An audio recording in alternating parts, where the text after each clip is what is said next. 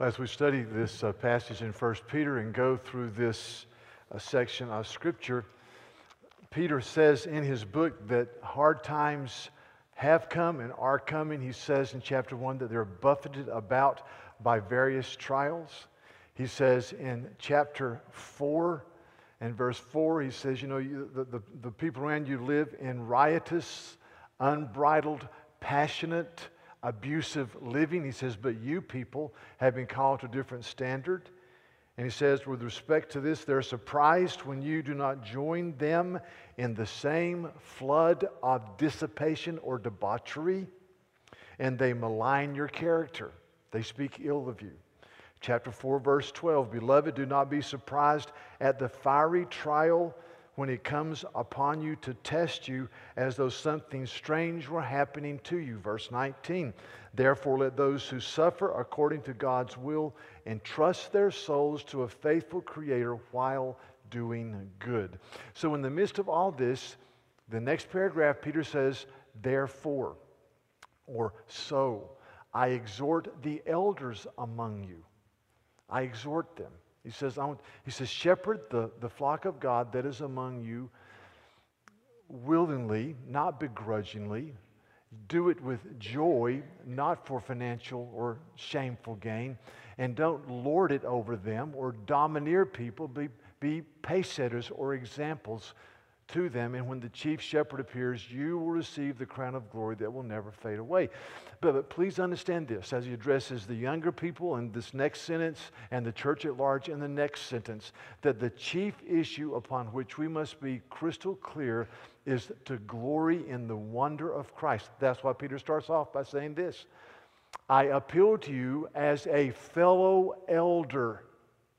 A fellow elder. He says, I am called of God. I am a man who has partaked of the beauty of Christ. I appeal to you as a fellow elder and a witness of the sufferings of Christ and a partaker in the glory that is going to be revealed. He says, do not ever forget the glory and the grandeur of Christ. God gave us the church. What did God do to help us stand strong in trials, in tribulation, in hard times? God gave us the church.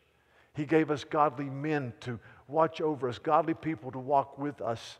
He gave us one another. But in the context of that, the primary issue must always be, behold the glory and the grandeur and the goodness of Christ.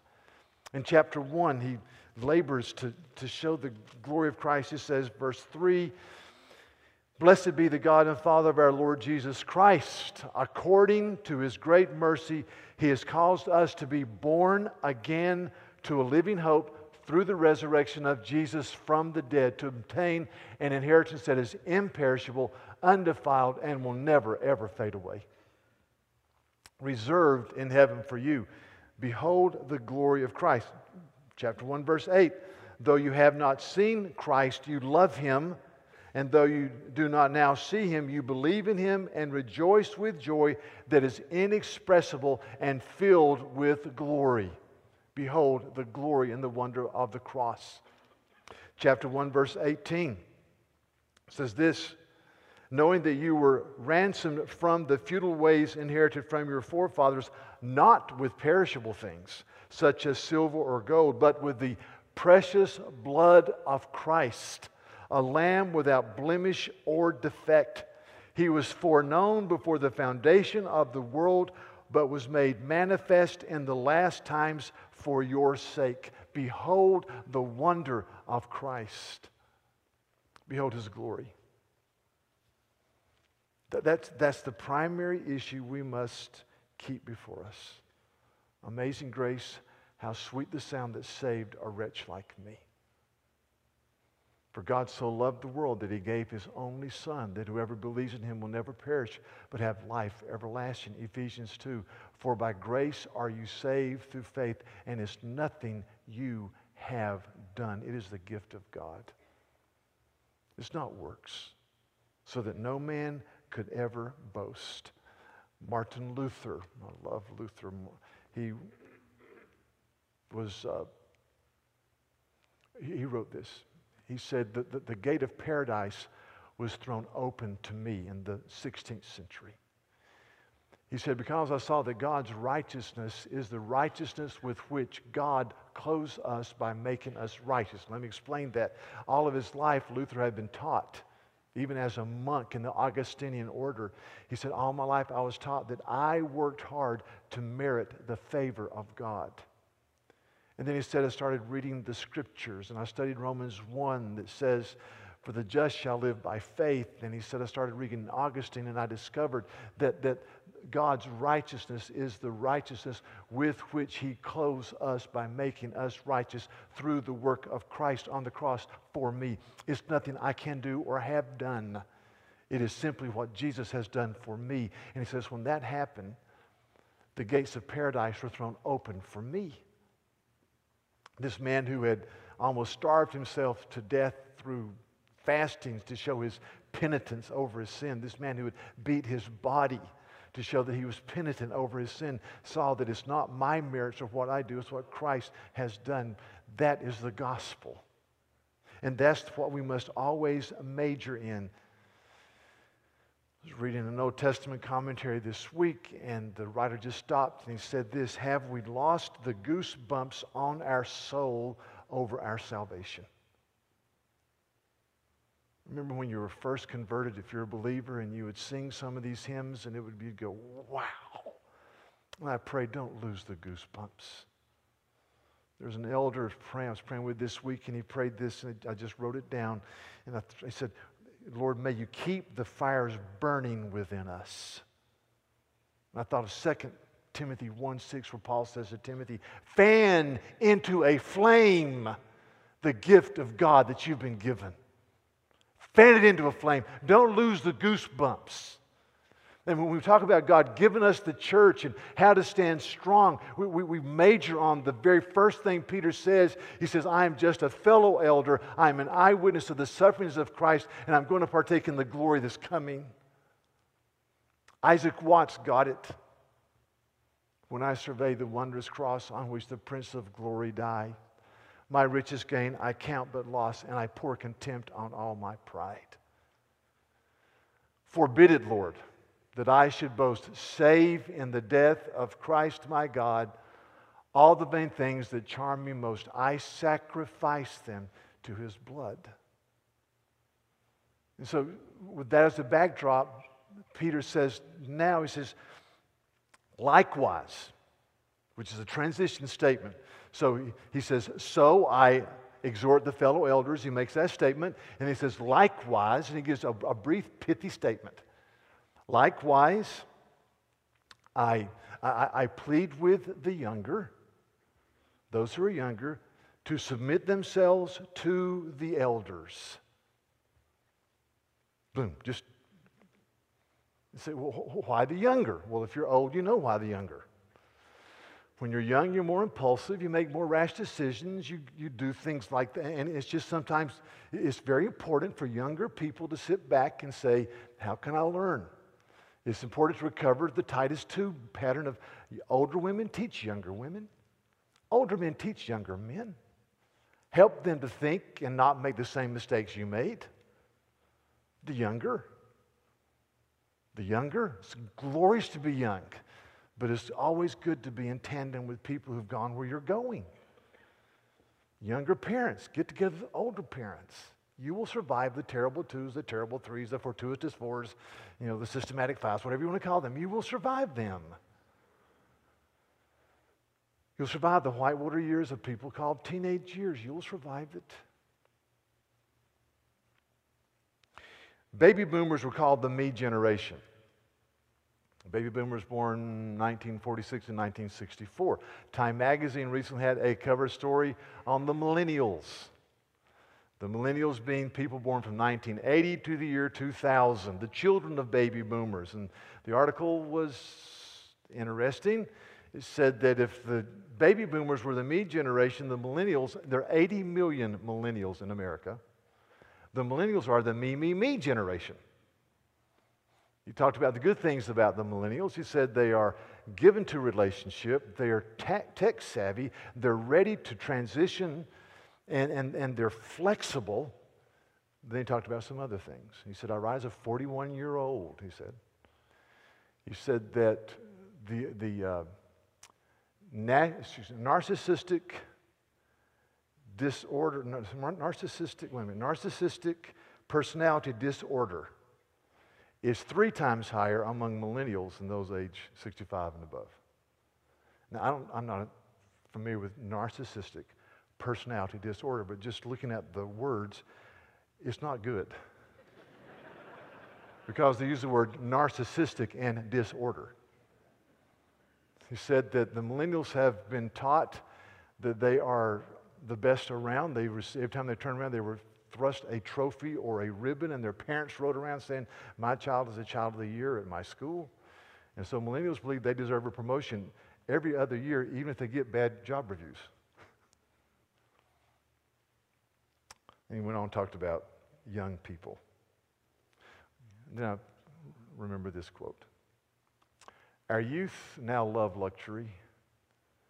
They have bad manners, contempt for authority. They show disrespect for their elders and love chatter in place of exercise. They no longer rise when their elders enter the room. Who said that? Your middle school teacher? Your mama? Or Plato? Plato. So, Then I'm talking about older people. Older people. Aristotle wrote about older people, and somebody else did too. I think I just gave away my answer. He said older people are unbending and cynical. They've experienced a lot, therefore they believe in nothing. That's what Aristotle said. The elderly live by memory rather than by hope. They have a lot of experience. They are sure about nothing and underdo everything. They are small-minded because they have been humbled by life. They are cynical and distrustful and neither love warmly nor hate bitterly.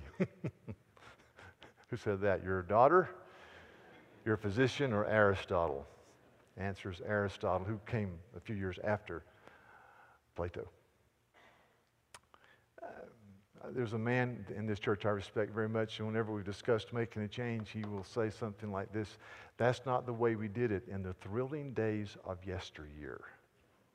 And he says that tongue in cheek because he knows that we're resistant to change.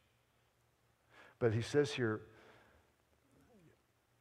likewise, you that are younger, clothe yourselves with humility, or be subject to the elders. Be subject means to come under the authority of the elders, those who teach and those who lead, their spiritual authority, their doctrinal insight. Come under the authority of the church. In Hebrews 13, it uses the same concept. It says this: obey your leaders and submit to them, for they are keeping watch over your souls as those who have to give an account. Let them do this with joy and not with groaning, for that would be of no advantage to you. In the church, submit. Come under the authority of, the oversight of your leaders. And there's 2 options here. You see right here, let them do this with joy or with groaning. Joy or groaning. 2 options. I tell people frequently as I get older and they ask about ministry, I say the best thing about ministry are people. When they're going for it. And they want to be used of God. And they're in the Word and they're prayerful and it's just glorious. The worst thing about ministry are people. Many nights I wake up and the first thing that hits me is, what is going on in this family? Why are they doing that? Went to a senior banquet Friday night. Wonderful group of seniors. And just prayed through the list and thought about them. And I know I've known many of them for years, and I've said, as I pray through this, many of these are going to go into life, and they're going to represent Christ in their university and then in the marketplace in their calling, and they're going to live with dignity, and they're going to hold the banner. They're going to take the baton that's being passed on to them. But there are a number of people on this list who will walk away. They'll walk away. They'll just abandon what they've been taught. And it breaks your heart.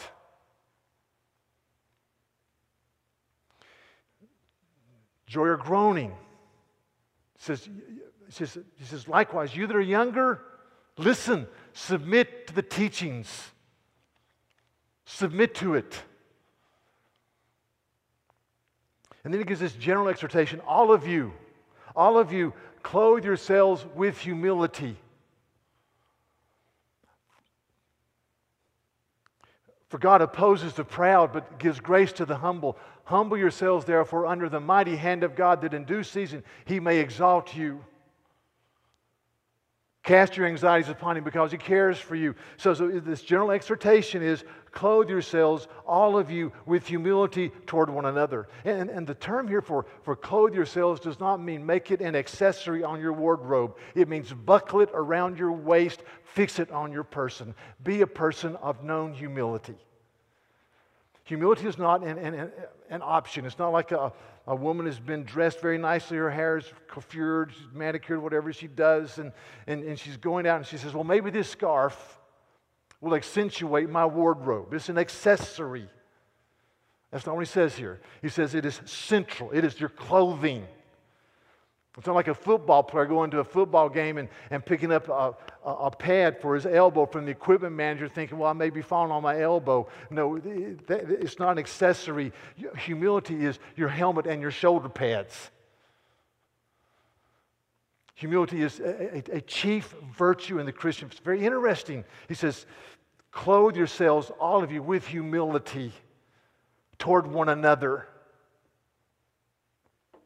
You bind it upon you. I think about this shot. There's a shot, I don't know if you can see, this is someone coming down from a rock formation in Moab, Utah. There's a speck there. Let me give you a better shot would be this. It's a 300-foot drop. That's my daughter-in-law. My son has already gone down, was taking the photograph. And you're thinking, really, are they crazy? And the answer is yes. That's unbelievable. And I said, Zach, how did you get the harness and tie? Well, Dad, we used a knot that I've learned in my rappelling called the European death knot. I said, the European death knot? And I looked it up. That's what it's called. I wish they called it the Shalom life-giving harness or something. I'm going to go down 300 feet in the middle of nowhere with a harness with the European death knot. Let me tell you something. That harness was fastened to her. And that European death knot was tied with rope that had been used only a few times. That's what Peter's saying here.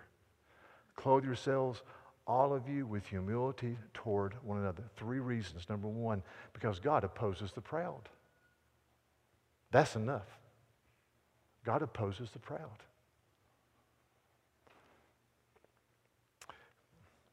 Number 2, He lavishes His grace or gives grace to the humble. He lavishes, He gives His grace. One writer says that God's face is attracted by humility. Lavishes grace. Thirdly, as you humble yourself before the Lord, in due season the Lord will exalt you. Then he says, cast all your anxieties upon Him because He cares for you. See, we walk before the God who is and the God who does good and the God who is sovereign King and Abba Father. And so we say, Lord, this is in your... One of the most freeing verses, if you're a justice person, some of us are justice-oriented. One of the most freeing verses for you to meditate on is Romans 12:18 and following. If possible, so far as it depends upon you, live peaceably with all. Beloved, never avenge yourselves, But leave it to the wrath of God, for it is written, vengeance is mine, I will repay, says the Lord. To the contrary, if your enemy is hungry, feed him. If he's thirsty, give him something to drink. By so doing, you will heap burning coals on his head. Do not be overcome by evil, but overcome evil with good. You step away and you say, I don't have to seek revenge. I don't have to be right. God will deal with them. I'm called to pray and care for people.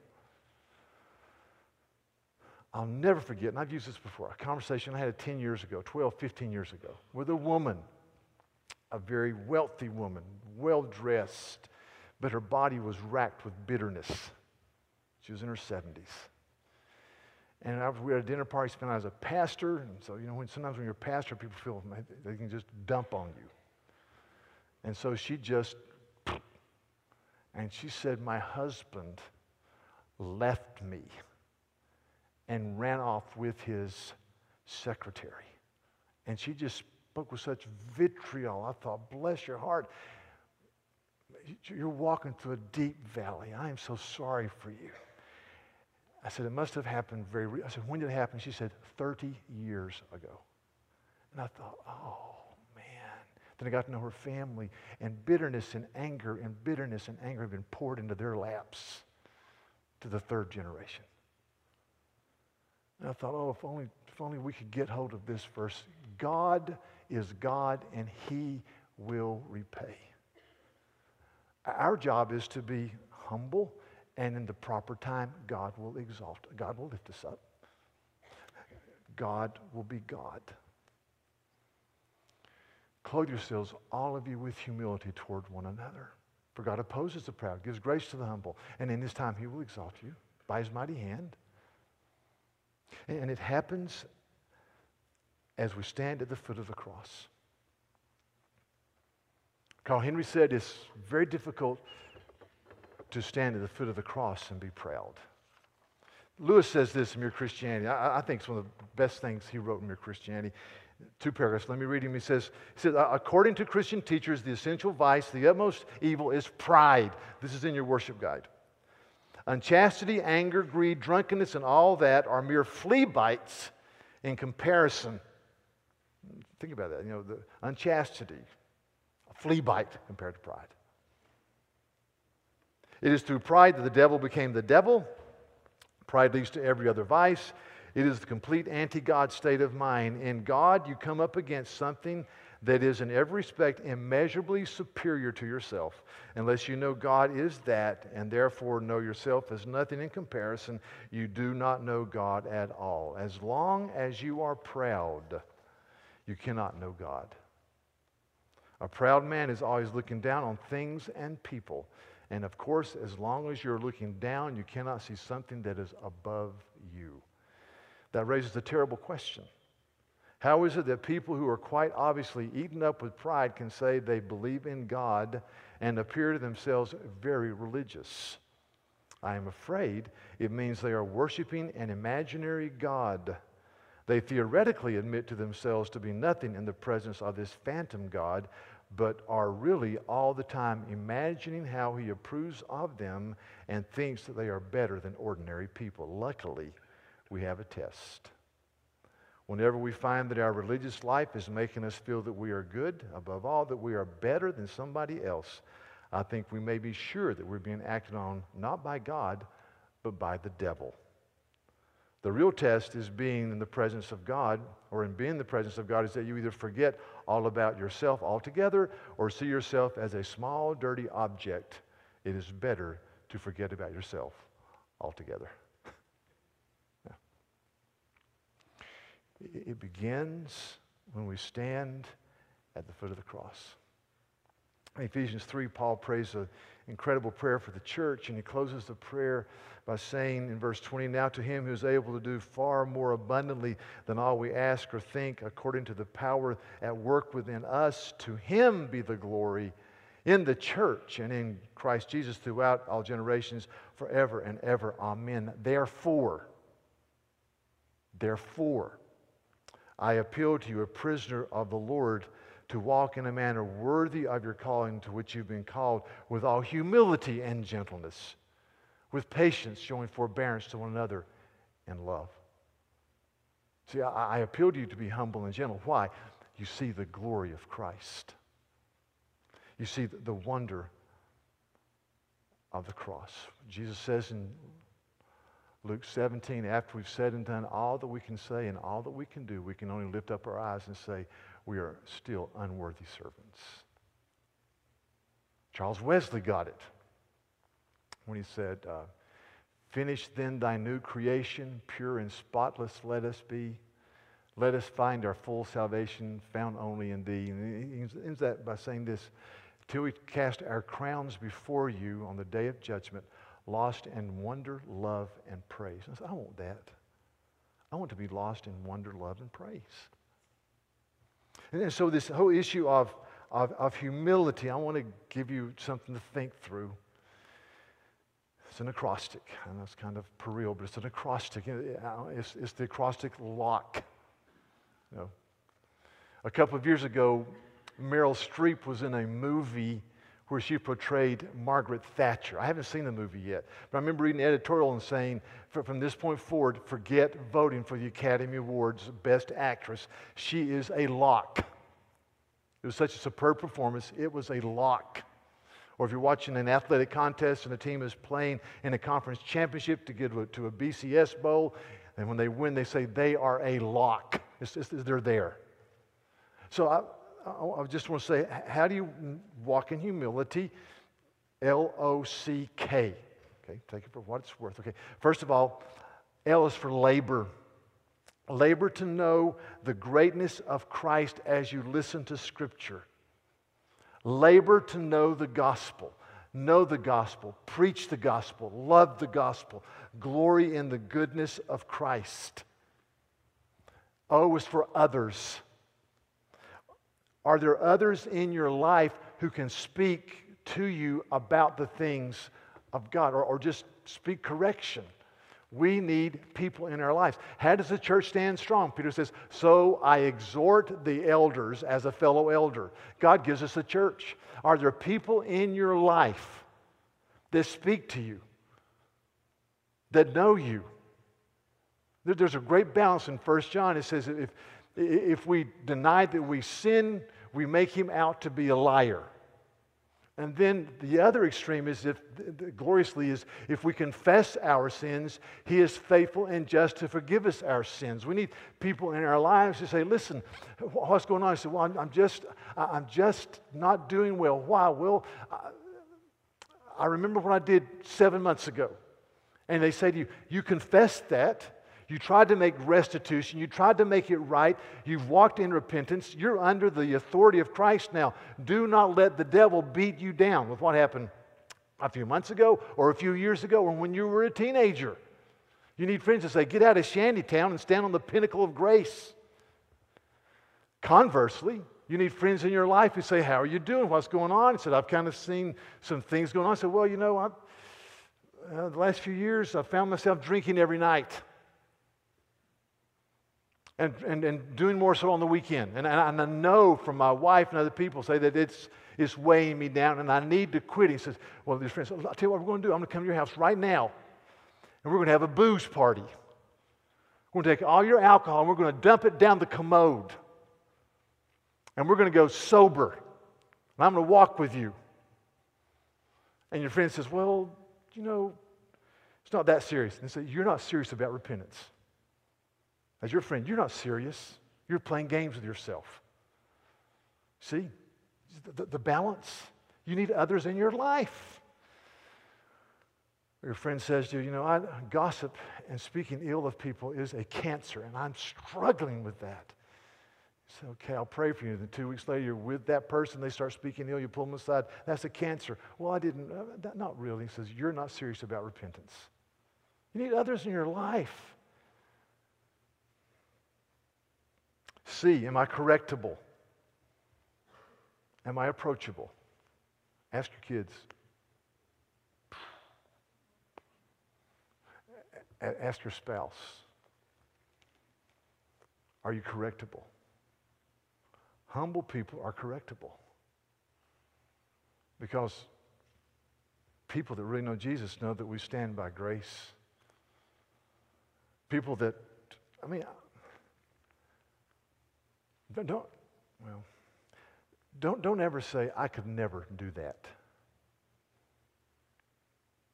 Don't say that.